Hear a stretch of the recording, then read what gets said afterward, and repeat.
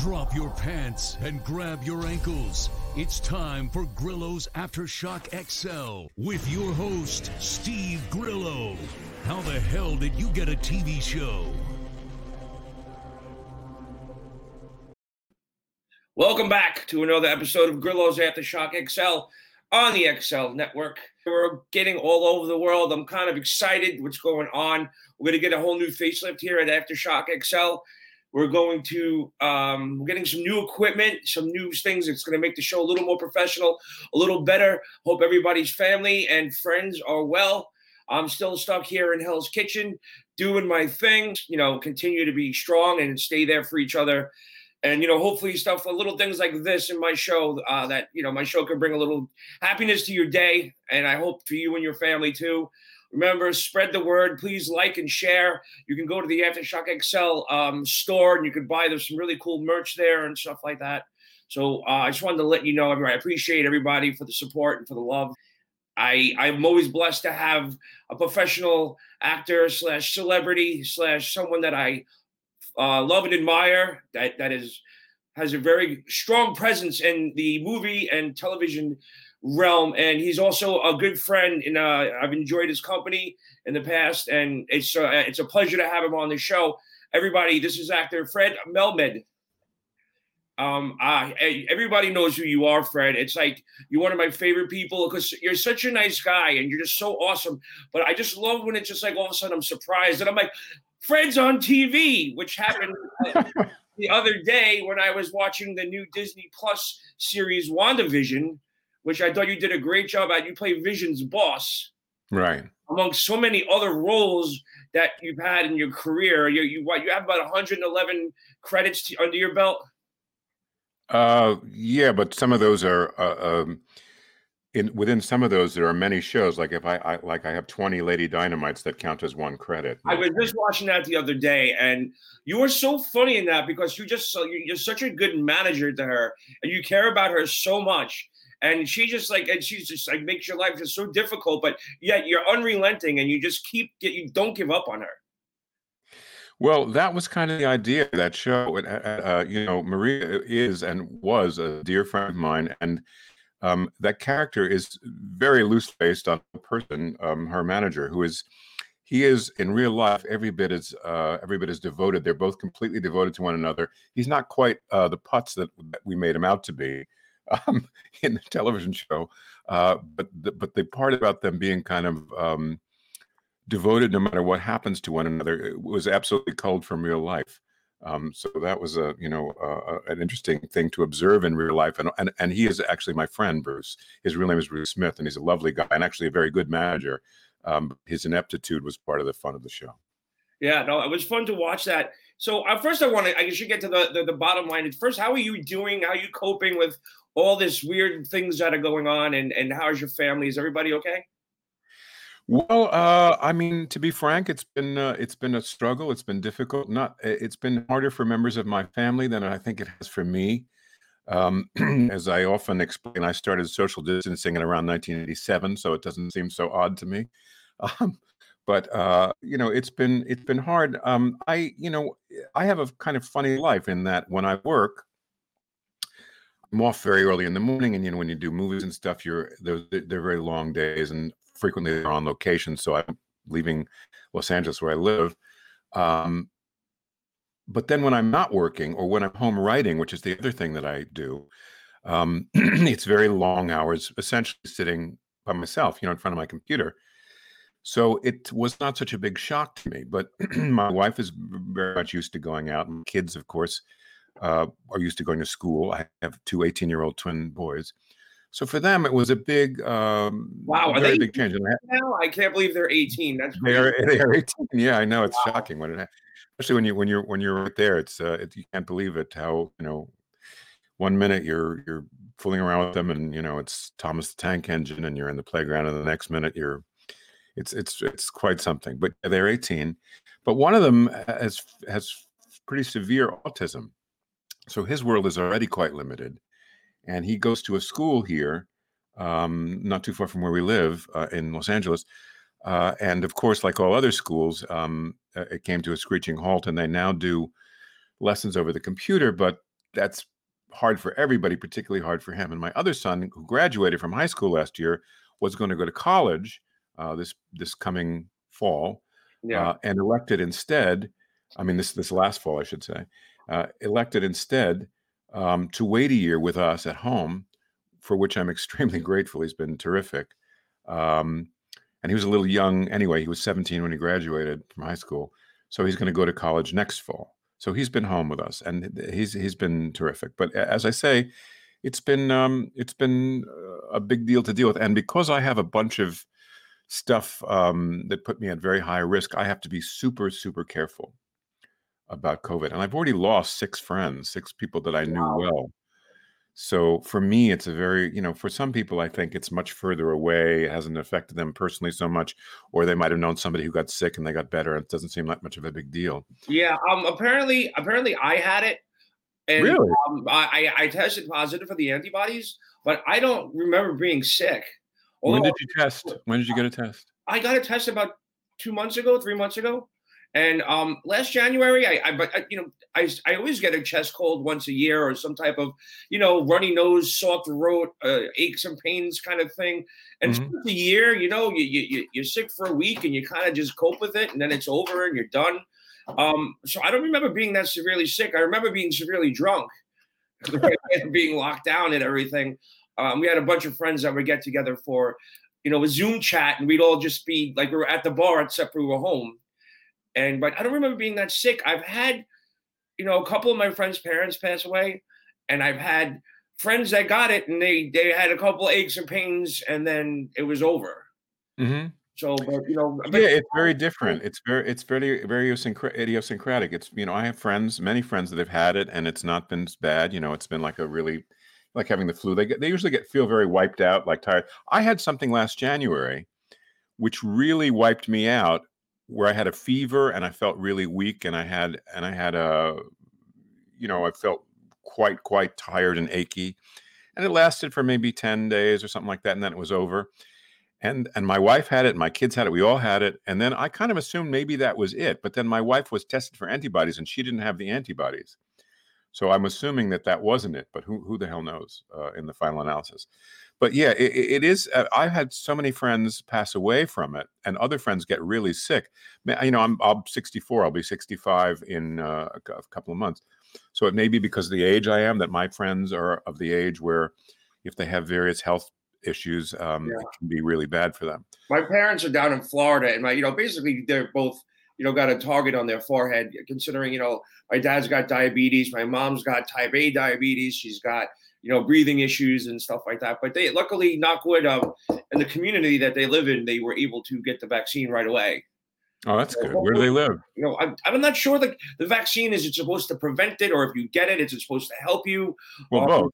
So you can go outside, and if you were exposed to it, you're not going to get it, or it depends on the person. It's supposed with the two vaccines that we now have available. There's 2 that have been passed, and as of this spring, there'll probably be 3 that you can get. The third one is the Johnson & Johnson, but the 2 we have now, the Moderna and the Pfizer, both of those are supposed to give you about once you get the second shot, it's 2 shots. Yeah. You get 1 shot, and then you get another shot approximately 3 weeks later. And once a week or 2 passes after that second shot, it's supposed to give you 95% complete protection. In other words, you won't get sick at all. And for other people that may get sick, their symptoms will be, appreciably lighter, appreciably less. Yeah. So it's supposed to do both. I'm sort of been, and it's funny that you say not that it's funny you say this, but it's funny that it's a little bit of sort of, my cousin has autism. He's about 14 years old, and he's completely happy with staying home. Like this is okay to him, because he has that social anxiety with being around people, and how like kids can be mean and pick on other kids. So he's sort of like he's happy being home and learning from home. And he's just okay with it. But I remember when he was probably like 1 or 2, and I'd be on the phone with my cousin, because it's his son, and he'd be like, "It's weird. He focuses on something, and he didn't know what it was, and it was the motor to the refrigerator in the kitchen." Like it was like he was that focused on it, and then and he attested to being possibly because of all the vaccines that they got. I'm kind of opposed to vaccines in a way where I don't like getting the flu shot because I've never had to. I've never had that severity. I always think that possibly putting something into your body that you just don't need, like antibiotics, unless you really need them, is an issue. Do you think that any of those vaccines might have tested to any of the autism? Are you on that kind of anti-vax situation? I would bet my life that vaccines have nothing to do with autism. I would bet my life right now. Okay. I'm completely, utterly convinced. And all the scientific literature, which I take very seriously, there has never been any scientific evidence at all, that vaccines have a causative relationship with autism. It's true that certain people have take vaccines and have reactions to vaccines, but when you look at it, I mean, forgive my proselytizing, but when you look at it from the big picture, vaccines in general do so enormously much more good that it's like saying, are cars good to have? People get killed in cars. Well, they do, but the good that cars do so far outweighs the bad that we shouldn't talk about banning cars or saying, I don't want to ride in a car. Vaccines are absolutely essential to modern day health. And as we now know, they not only protect you as an individual, they also protect the community in which you live, because there are many people whose immune systems are so compromised that they can't take vaccines. And by taking a vaccine yourself, you help those people because the community is not exposed to whatever the germ is that we're concerned about. Now, you bring up another point, which is antibiotics, which is a totally different point. In my estimation, you're completely right that antibiotics are overprescribed and often taken by people who really don't need them. And the effect that gives, as I'm sure you know, is that it makes strains of bacterial infections resistant to antibiotics, which we don't want. That's bad. So undoubtedly, antibiotics are overused. Yeah, people often. My mom was the type of person, and God bless her. You know, she's the type of person. She still kind of is the fact that, you know, whatever comes out of the doctor's mouth is basically from God himself, kind of like where she's like, oh, the doctor just said. I was like, but Mom, doctors don't always get things right. It's always good to thank God I have a very good friend that's a doctor where I could always call him up and go, is this right or is this wrong? But, you know, when I was a child, like if I had a cough or something like that, it was like, well, the answer was you take antibiotics. And I was around 98% of colds, I'm making that number up, but a very high percentage of colds and respiratory infections that people get, the vast majority are viral. And when they're viral, antibiotics have absolutely no effect on them at all. The reason that they give antibiotics prophylactically, like if you have asthma, for example, I have asthma. Now, if somebody has a really bad situation with asthma where they have bronchitis, they'll have their lungs get fluid in them. And once the lungs have fluid in them, there's a significant chance that fluid can become infected. So they will give you antibiotics as a preventative, prophylactically, to prevent you getting an infection. But there's no question that antibiotics have been overused, and they're having to always find new antibiotics because the way nature works is really interesting. The way nature works, you know, why is the vaccine, why is the virus that we're talking about now, the COVID virus, why are we having all these new strains? That's a good question. The answer to that question is because the way nature works is there are constantly mutations in all living things. And whatever the mutation is that makes the thing live more easily, more viable, that mutation gets replicated. That's the whole thing that Darwin figured out. So the reason the new virus, like the one that they discovered in England, and now there's a new one in California where I live, which is seems to be taking most of the cases. The reason that the new ones keep popping up and keep becoming so start covering everything like a blanket is because whatever ones are adapted best are the ones that survive and that knock out all the others that are weaker. So the same thing is true with infections. Bacterial infections are living things, believe it or not, and have a built-in desire is not the right word, but have a built-in structure where they want to replicate. That's the whole idea of life, is to keep life going. So they keep trying to outsmart the antibiotics. I mean, I'm talking as if they had a brain. They don't, but that's the way natural selection works. Yeah. So I get it's always like you just don't know. It's like I always equate a little bit of a doctor to almost like a car mechanic, where you go in and your car is sick and they can tell you anything's wrong with it. And if you don't know your car well enough, you're going to go, okay, and just agree with whatever the mechanic says. Well, here's what I think about that. You're absolutely right that doctors don't know everything and doctors make mistakes, right?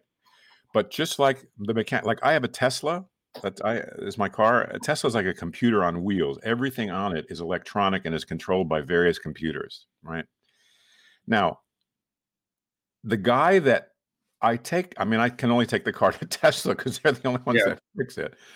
But I can tell when something is wrong with it. I mean, it's obvious to me. And sometimes I have a pretty good idea of what it is. But the guy looking at it might be wrong also, but he's going to be a lot better informed than I am. So his chances of knowing are a lot better than mine. Same thing with a doctor. Yeah. Doctors are not always right, but who should I go to if not a doctor? Yeah. And, you can tell kind of how, okay, this gets into it. I know. I want to talk about what you're working on. I know this is a very in-depth conversation and very intelligent, and I appreciate what you're talking about because I needed to hear about that vaccine analogy with the car and everything, and because I'm just always like skeptical when shit comes to that. But let's explain to everybody how we have a very close mutual friend that says hello and says that they're doing very well. They want you to know that they're going to reach out to you and say hello and catch up. But our mutual friend sort of like it was kind of funny because our first time that we ever met, I was actually still doing interviews on the red carpet for Howard Stern show. Yeah. And it was at a Serious Man premiere, which you did another awesome job. Like like my friend Mike Starr, you always hit a home run every time you're on screen.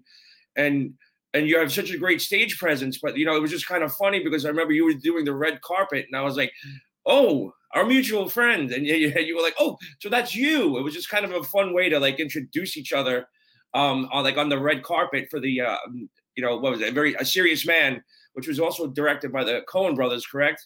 Right, exactly. That was about 12 years ago that happened. Now you've stepped over a line here because now you are now part of the Marvel universe, which is a huge thing for anybody.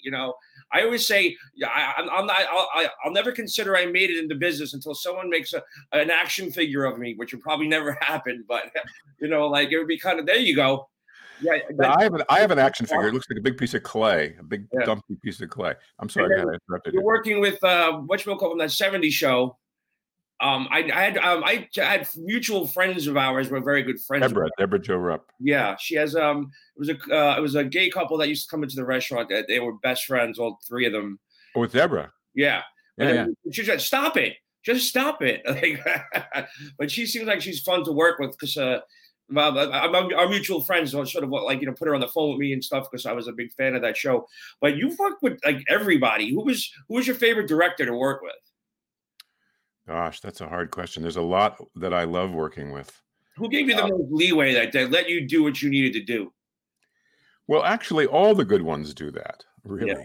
And people are always surprised when I say that. For example, the Coen brothers, before I had worked with them, I was a fan of their movies. I love their movies. And I traveled sort of a little bit in their orbit because I had gone to drama school with Fran McDormand and John Turturro, and I knew John Goodman. So I kind of knew people that were in their retinue, in their stock company, but I didn't really know them very well. And I had auditioned for Barton Fink, which is now, Christ, 30 years ago, I think. Barton Fink is a long time ago. I had auditioned for Barton Fink for the part of the movie executive in Barton Fink, if you remember that movie, which I didn't get. A wonderful actor did it, and he was nominated for an Oscar. He was terrific in it, but I came in second, according to Ethan Coen. But I was shocked because their movies look so carefully constructed. I was shocked when I actually worked with them that they give you so much rope. They really give you a lot of freedom. They write very, very fully realized characters and situations. When you read a script of theirs, you get a very clear idea of the world that these characters live in and what the characters are like. And they like you to stick very specifically to the words that they write. They don't like you to, they will allow you to improvise, but the improvisations rarely wind up in the movie.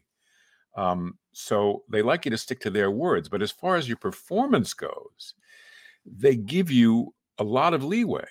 And this was a big shock to me because their films look so carefully constructed. But they take the casting very seriously, and they don't cast things fast. They take it, even the small part. You'll notice in the Coen Brothers movies, even the small parts are so well cast. You know, you could see, like for example, No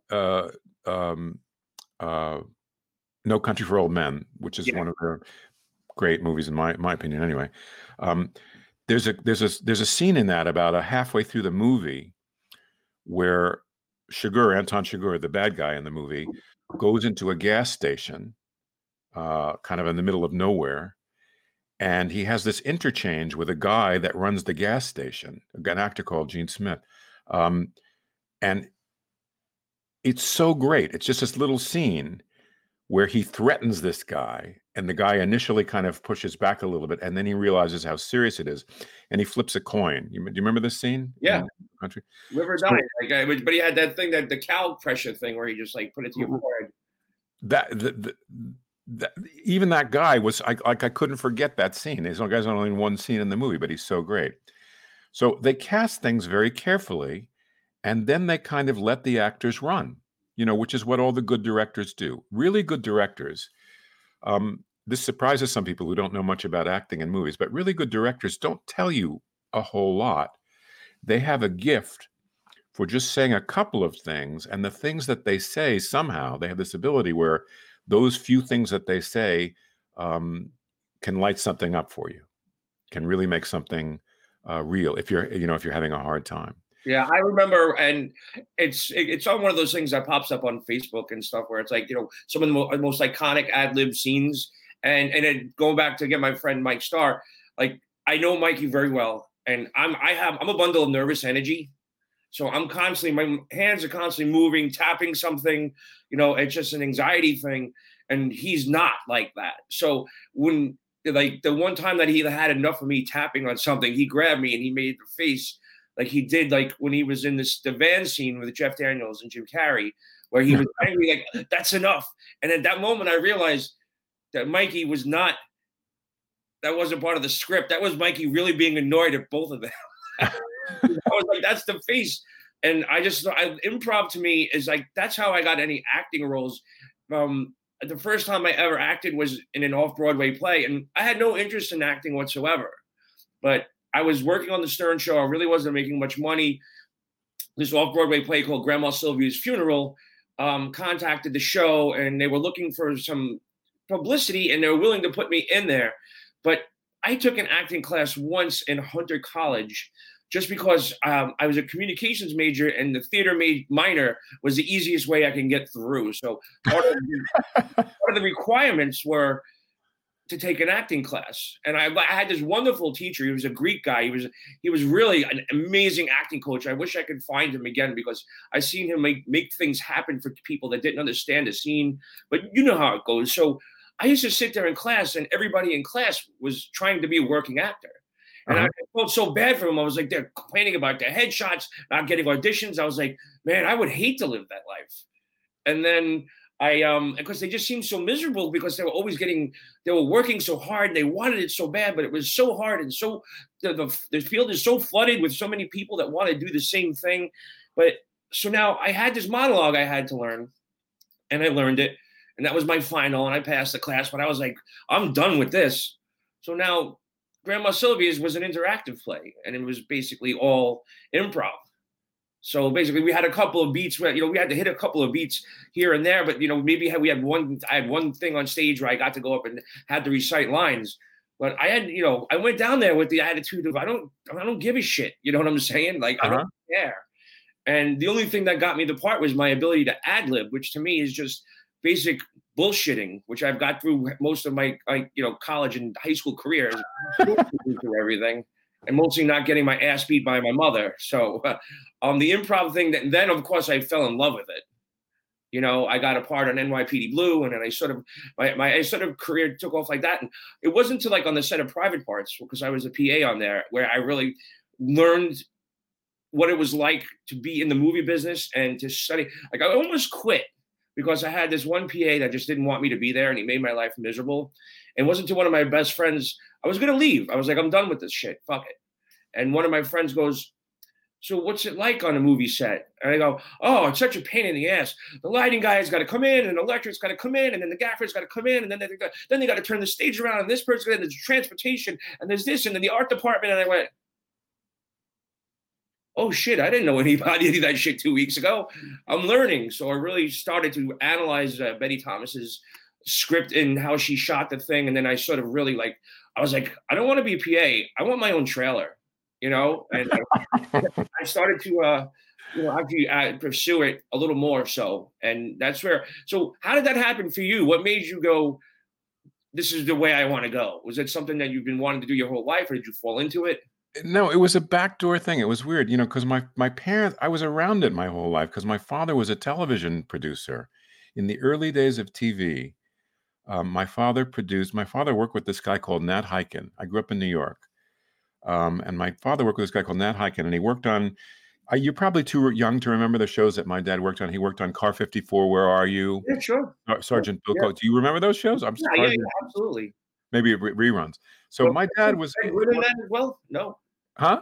Was Fred Gwynn in Car 54? Yes. Okay. Yeah, absolutely. Anybody that doesn't know that, younger people, that was Herman Munster from the Munsters.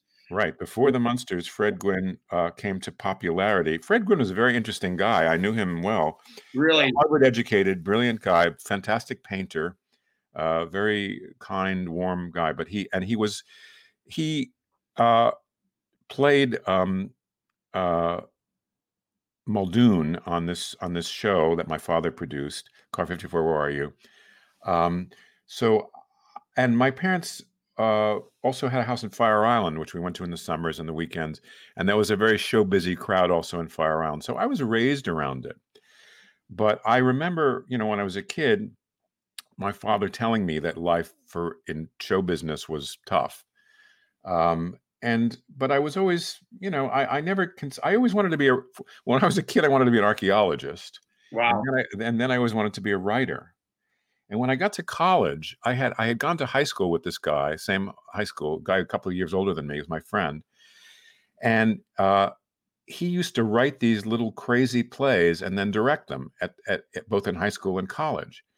And because I knew him, he asked me to be in the play that he had written when we got to college, and I did, and I kind of liked it. And I went to Hampshire College, which was very free, kind of hippie atmosphere where you could kind of do whatever you wanted. Very little was required of you.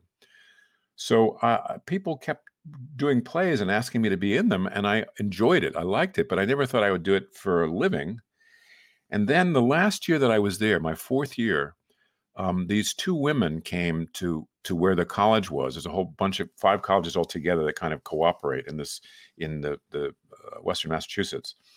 And they started a company called Shakespeare and Company up in Western Massachusetts, a company of people, all English-speaking people, but from all over the world, from Canada, the United States, Great Britain, South Africa, other places where they spoke English, to do mostly classical stuff, Shakespeare, Moliere, that kind of stuff.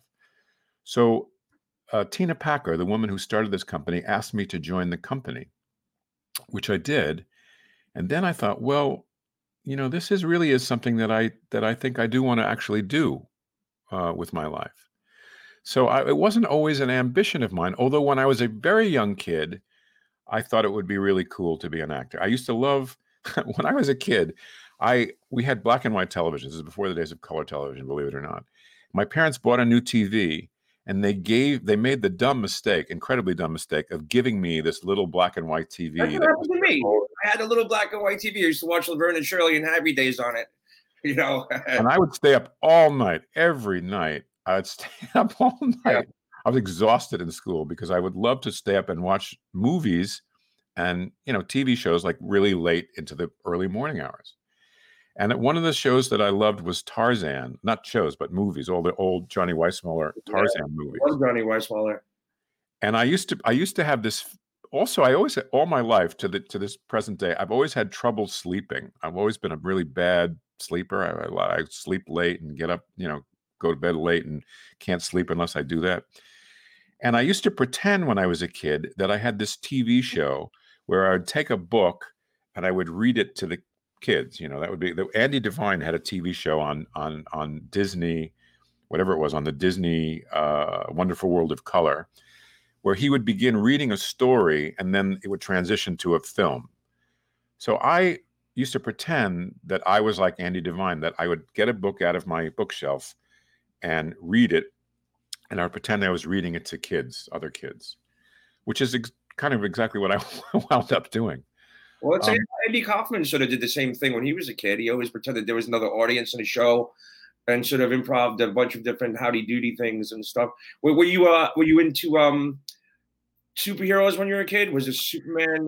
Yes, I was. I originally started in the DC, world. Like most people, I liked Superman, Batman, all those guys. And then a friend of mine, slightly older than me, said, "Oh, you should check out Marvel. Marvel's really cool because the kids it's much more like real life." Yeah. So this is a big thing for you being in a part of the Marvel universe? Well, it's a big thing for anybody in the sense that being a fan of Marvel and knowing that now you have a hook in there that you'll always be a part of it. That's like that's a pretty big thing, no? Yes, definitely. And I must say, I really admire Kevin Feige because he really wanted and continues to want to kind of shake things up. They have the most successful kind of broad blanket in show business that exists now. Marvel is an enormous. You're in black and white. You've actually gone into black and white. That's cool. And he's taking a significant risk, because it's very different from anything else that's ever been created in the MCU. And also, a lot of people that are Marvel fans obviously are not old enough to remember a lot of the references within the early shows of Wandavision. So I admired very much the fact that he was doing, something kind of risky, and I think it was noticeably enjoyable, especially for Lizzie Olsen and Paul Bettany, who I got to be friends with, while making it, because it's so entirely different from anything they ever got to do under the usual Marvel kind of conditions. Paul Bettany is a terrific actor. Well, they both are wonderful actors, but I think a lot of people didn't realize how funny Paul Bettany is. He's skilled at everything. He's very good at doing dramatic stuff, and he's really funny too. Wow, how long do you guys have to wait before he gets his makeup on? Like, I know, is he in full Vision makeup while you're doing that, or when he becomes I know he switches back and forth because he's Vision, but I think there are certain elements of how things are done that I'm under penalty of death to reveal. I think that is one of them. Well, I don't think I can reveal. When he's in black and white, is he in full Vision makeup, or is it a different version of Vision's makeup? Again, I don't think I should. I think all the magic tricks of how things are done, I should keep secret. Yeah, we want to keep you in the universe. I also think not just for my own welfare, but I think to keep. I even though it might be interesting, I think it's more interesting to not know how certain things are done. Yeah, sure, absolutely. Now, does this kick open a door for you now? Are you I'm sure everybody's very happy with your work. Are you able to maybe finagle your way into other Marvel movies because of this now? We shall see. There may be a fat, overweight, kind of like rabbinical superhero in the future. You never know. I think they called him the Hebrew Hammer. It was on. Yes, I remember that. I don't know. We'll see. I mean, I hope so. I would certainly enjoy it. Now, how did it go down? When did you shoot that? By the way, obviously, was it last year? Yeah, it was last September, October, November in there. So it was during COVID or not during COVID? Oh no, it was long before COVID. But then COVID came. COVID came in the middle of what the shooting schedule was. So they're completely locked down out there. The industry is not taping anything. No, there are people working and attempting to work. The problem is, I mean, the unions have made a real effort to create protocols that make it safe for people.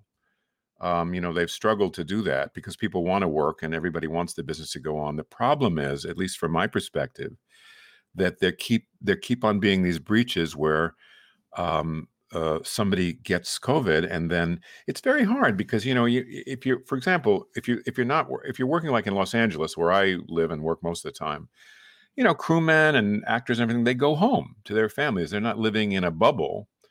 So it's very hard to keep people under those circumstances safe and free from being exposed. So what keeps happening is they keep starting up various projects, and people wind up getting sick. And when somebody gets sick on a set, they then have to close the whole set. Yeah. Well, that's why the Tom Cruise tirade. Yeah.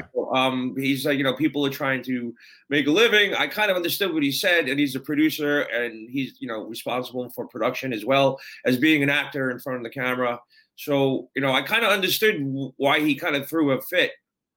Yeah, and especially with a big budget movie like his movies are, people are looking to them for kind of leadership to see that things can go on as they have. I have a friend, Michaela Watkins, a dear friend of mine, who is one of the stars of a show called The Unicorn, which is shot on the Paramount lot here in Hollywood, where I am. And Paramount is a huge studio. Been there. Yeah. I know you in your other life. I'm sure you've been there several times. Yeah. So Paramount is a big place with a lot of different stages. She told me they were the only show working. All the others in the last month or so, or maybe month and a half, had been shut down because people kept getting sick. Well, it's like the sports teams too, like all of a sudden they're canceling a basketball game because, the other team got sick, or somebody on the team got sick, or 4 or 5 guys. It's like, how do you tell like, a 22-year-old millionaire that you can't go out?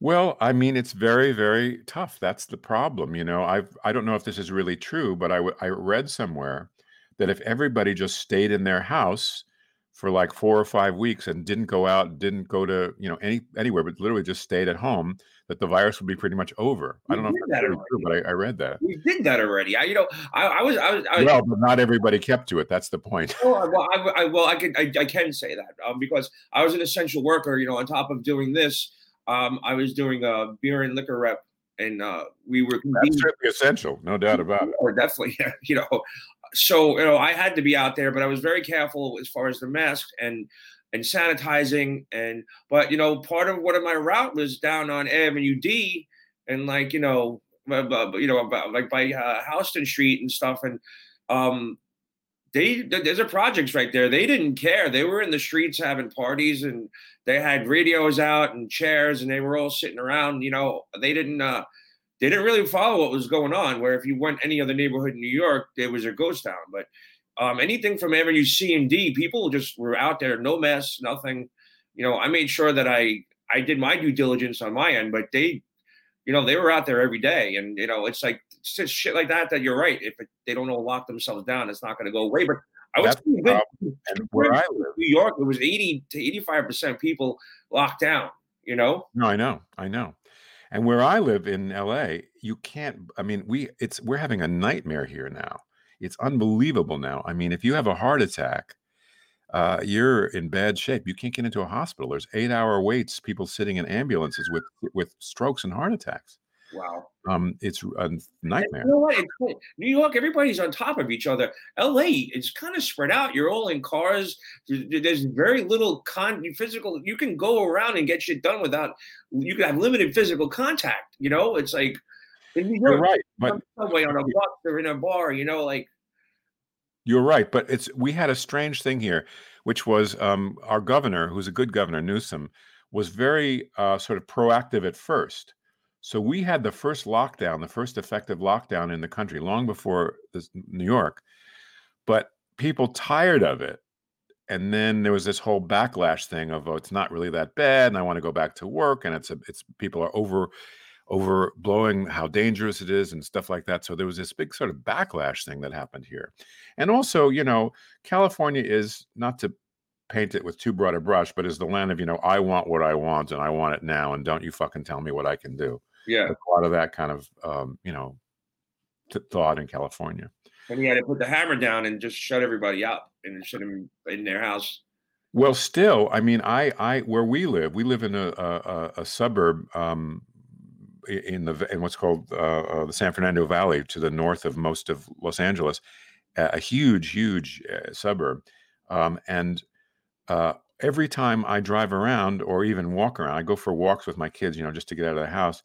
You see people, a significant number of people with no masks.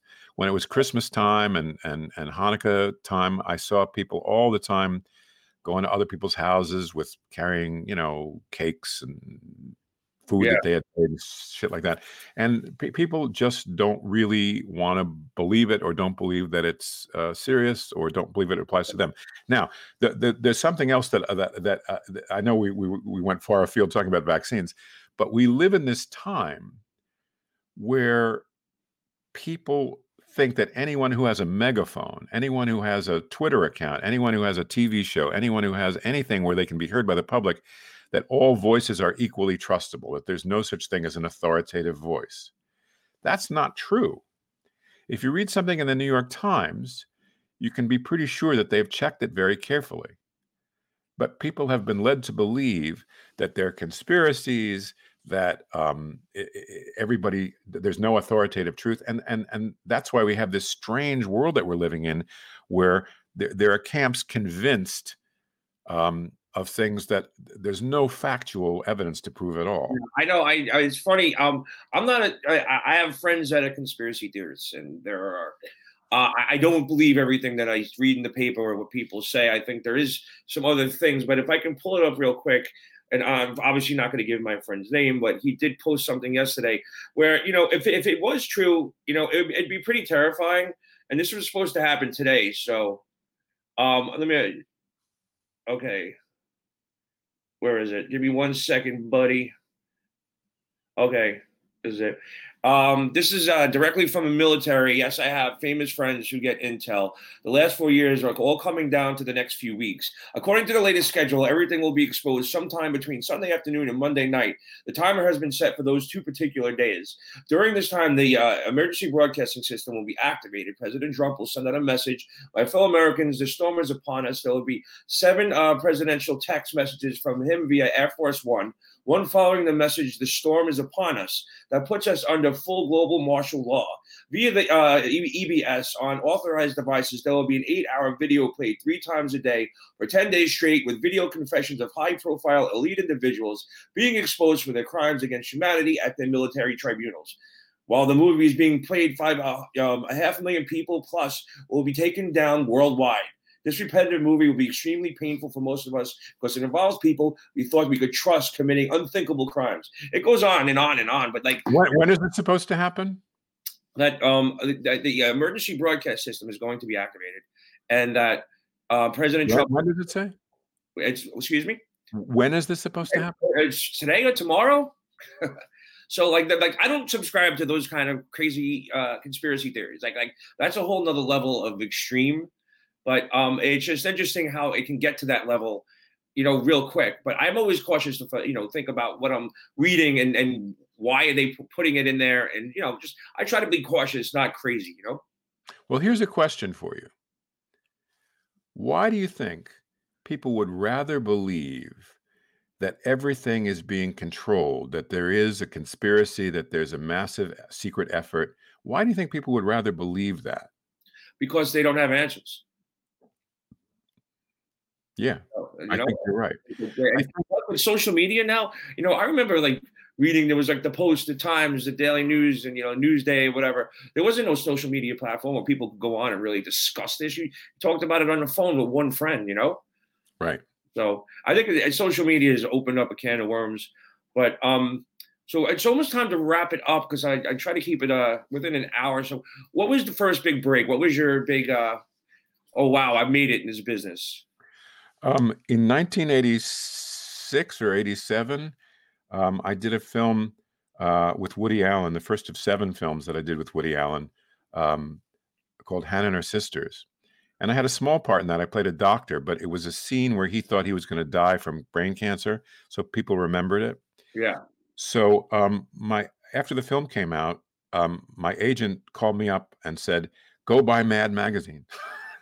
So I ran down to the newsstand and bought Mad Magazine. And there in Mad Magazine was a picture of me, not a picture, a caricature of me talking to Woody Allen in one of the frames of their parody of Hannah and Her Sisters. I got to, that's one of the biggest stories of my life is they did a parody of Howard in Mad Magazine. And they did a little drawing of me with a potato and a turban because he used to call me Gunga Din because I used to bring him water all the time. So it was, that's the scene right there. Oh, The scene with me and Woody Allen, you mean? Yeah. That's not the scene, but it's a Right. scene like that where I'm a doctor. I'm sitting behind a desk and I talk to him. Anyway, so when I saw that thing in Man, I thought, wow, I really made it in show business. But as far as people recognizing me, A Serious Man, which is relatively recent, that's 12 years ago, that put me on the map in a kind of a different level. That made me people really know who I was. It was a great scene where our mutual friend used to bring it up. Oh, I can't. I'm having a brain fart right now. Where it was basically like, you have to leave the house. What was that like? This is. Oh yeah, Yeah. it was a scene in a diner. Me and I don't want to spoil the film for people that might not have seen it. Yeah. But the idea of the film is I'm the villain in that film. Yeah. It's kind of particularly unusual, kind of creepy villain whose whole method is that he sort of hypnotizes people with this very soothing, massaging kind of manner that he has in his You have voice. to leave now. You don't live here anymore. Like, Right. So it's particularly sort of nasty and icky, but he does it in this sort of velvet glovey way. yeah. That was interestingly, that was the first scene that we shot of the whole movie. It was supposed to take place at a restaurant called Embers, which is in Minneapolis, where the Coens are actually from, was a chain of kind of mid-level, kind of Denny's-ish restaurants that people used to go What was to. the character's name? Not yours. The other character. Larry. Okay. Yeah. You have to go there. And Yeah. it was funny. We just it was something that we always said. We always used that line back and forth. It was very funny. Well, when I met Joel and Fran McDormand have a son, Pedro, who he's now in his 20s, but then he was a young teenager, and he used to run around the house doing imitations of me. I was extremely flattered by his doing imitations of me. It was very nice. Yeah, cool. So, what's was that A Serious Man? That's your favorite movie. That's the one that sort of put you more like. Did you enjoy give a little backlight story to the Marvel thing, because that's really hot right now. That's one of the biggest trending shows on the internet, the biggest channel on the internet. It just surpassed Netflix. So there's a lot of traffic. They really surpassed Netflix? Wow. They surpassed Netflix. After like 6 months or whatever it is. It's not been very long. Yeah. Well, it was a big thrill for me because it's such a giant behemoth, and I have many friends, who are part of it already. But it was a great thrill to be a part of it. I certainly hope that my presence in some form or other continues. And it's interesting for somebody to take, as I said, the degree of risks that I think are being taken by Kevin Feige and other people too, to continue to have it develop and be really interesting. I'll tell you quickly a story about Robert Downey Jr.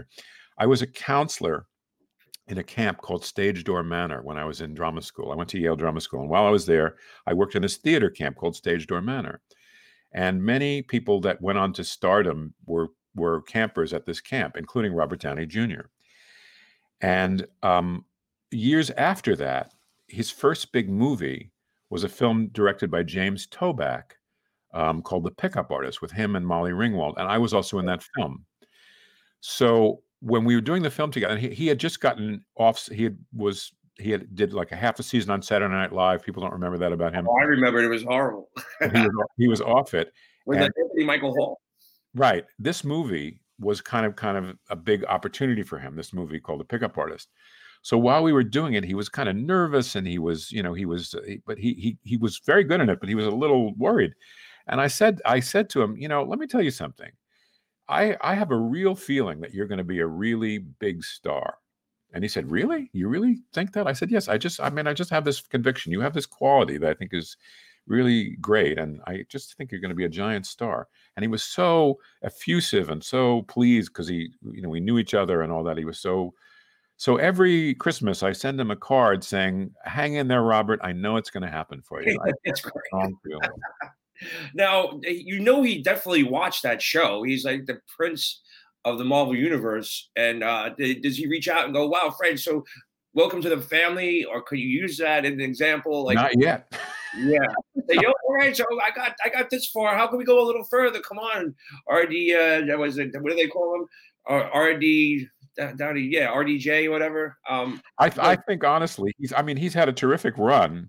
but he said publicly that he's kind of had, I think he's had his fill of it. I think I don't know personally. Well, yeah, they wave a big paycheck in front of you. It's really hard to turn it down. But they're talking about, because he's, John Favreau is Mr. Mandalorian now, and he's Mr. Disney Plus, and there's a character probably in the next season that was not introduced in the regular Star Wars universe, but inside the Rebels and the cartoon series, and it was Grand Admiral Thrawn, who they mentioned in one of the episodes, and now there's talk about him playing that, because obviously him and Favreau are like this. So it would be interesting for him to come into it. I think it should be John Hamm or Justin Cumberbatch. What's his first name? Alton Cumberbatch? Oh, God. Yeah. Hold on. I'll think of it. I'm a Star Wars geek, so it's like, but he might be coming into the Benedict Cumberbatch. Yeah, but I can't tell you how happy I am. Obviously, I know you're going to be, from years to come, you're still going to be in all these series and movies. I hope that Marvel Universe is smart enough to bring you into more things. I'd like to see you on The Mandalorian. That would be great. I would love that. That would be a great joy for me. I'm a bit of a Star Wars geek myself. Did you watch The Mandalorian? Honestly, I just started. Well, I don't know. I'm not ruining anything. I don't like giving spoilers.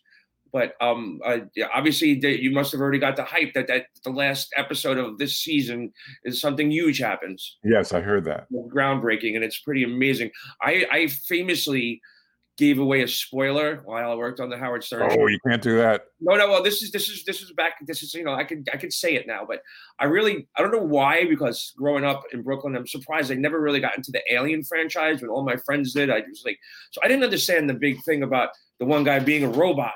So they did that new Alien relaunch, probably in like 95 or whatever, 96, because I was still there. My cat, cut it out. Sorry, my cat's in a bag. So it was, and I didn't know it was a big deal that Winona Ryder was a robot. And I hated the movie because I went to go see it. So I reviewed it the Friday before it came out, the Thursday before it came out on the show. You tipped it? Oh, no. I was like, yeah, and it was really stupid. And it turns out Winona Ryder is a fucking robot. And they were like, oh, what did you say that for? I can't believe that. You just ruined the movie. Everybody started calling up, screaming at me. Then I had to go to the office, and the people were screaming at me. And I got on the street, and people were screaming at me. So I learned real quick not to ruin spoilers, because I always got my ass beat. People would I've been waiting for this movie to come out for a year and a half, and you just fucking ruined it, So, and especially it's New York, I had to watch my back for a good week. But is there anything you need to plug, like your Twitter or Facebook account, that you'd like to get out there? I don't do Twitter, but I have some interesting films that'll be opening in the next year. One called Together, which I think everybody will enjoy. Another one, let's see. Are they coming on Netflix? I don't know where they will be yet, because they've just been bought. Another one called please let me know. I would love to help out. Baby, yeah. And I'll tell you, and on some other interesting things too. There's a guy that I've been collaborating with for years. We're about to do our fourth film together, a guy called S. Craig Zoller, wonderful writer, director, very interesting guy. And I'll have another film where I star opposite Vince Vaughn. That will be probably about a year and a half, maybe 2 years from now. That's it's crazy that you can't. Everybody's watching everything from home. I miss going to a movie theater. I could tell you that, and it's good. Yeah, you have those couple of things in the bank before everything went down. And if you do get anything, I hope it's a safe set and everything like that. And are you actively auditioning right now? Is it something that's I've turned down 5 things in the last month. Oh, wow. One of them was a David O. Russell movie, big movie with David O. Russell. One was a villain part opposite John Hamm, who was a friend. Things I really regret having to turn down. I've been counseled by my doctor not to set foot on a set until I'm vaccinated. Okay. So I have to wait. That's just the way it is. Vaccinated soon, man. We need more of Fred out there in the universe. Thank you, Stephen. I appreciate that. And stay in touch when those new things come out. You can come on and hopefully, I'm getting a green screen in here. It's going to be looking a lot different. And I'm going to make it more of a professional situation. And, the numbers are going up every week. Again, we're on, there's F Sharp Tax Management, Sterling Assault, who helps me out. They got to do all my jewelry. There's the After Excel ring, my buddy Alfie at Sterling Assault. Mention Grillo's Aftershock XL, and you will get 10% discount. He's done those rings as well. And F Sharp Tax Management, Richard at Frenzy. If you want to get, he's actually one of the best tax people I've ever got. He specializes in people in the entertainment business. He saved my ass a couple of times. And then don't forget about, definitely saved my ass. And you want to be doing that show from jail. No good. Yeah, no. Bright Shot, the best LED light in the business. But, you can subscribe for Aftershock XL. Oh, there's the new, it's an air purifying system for sets right there. Really? Yeah, it goes through UV light, and it goes through all these different chambers, and it comes out like 99.9% pure. I gotta stick my head in there. Yeah, it could clear up a room. There's a lot of details. We're waiting for just the scientific information to come back before we can actually guarantee what it does. But it'll go, all the air blowing in will come in through one end and blow out the other, and it'll blow out pure air. There's some big news. It's being tested in a laboratory by people that know what they're doing. And once they have the laboratories like thumbs up, there's some big news coming out of that. It'll make your life on set a lot easier. Great. I look forward to that. iHeartRadio, Spotify, Apple Podcast, and Stitcher, and also on YouTube. And there's Grillo, Instagram, Grillo's Aftershock XL, or Grillo Vader. And Twitter, I'm at Steve Grillo. So you can find me there. Fred, thank you so much. Give my love to your family, please. And, stay strong. We'll get through this soon enough. Thank you. You too. And everybody listening, thank you for your support. Everybody, Wandavision, Disney Plus. You can't miss Fred. He's awesome. Thank you.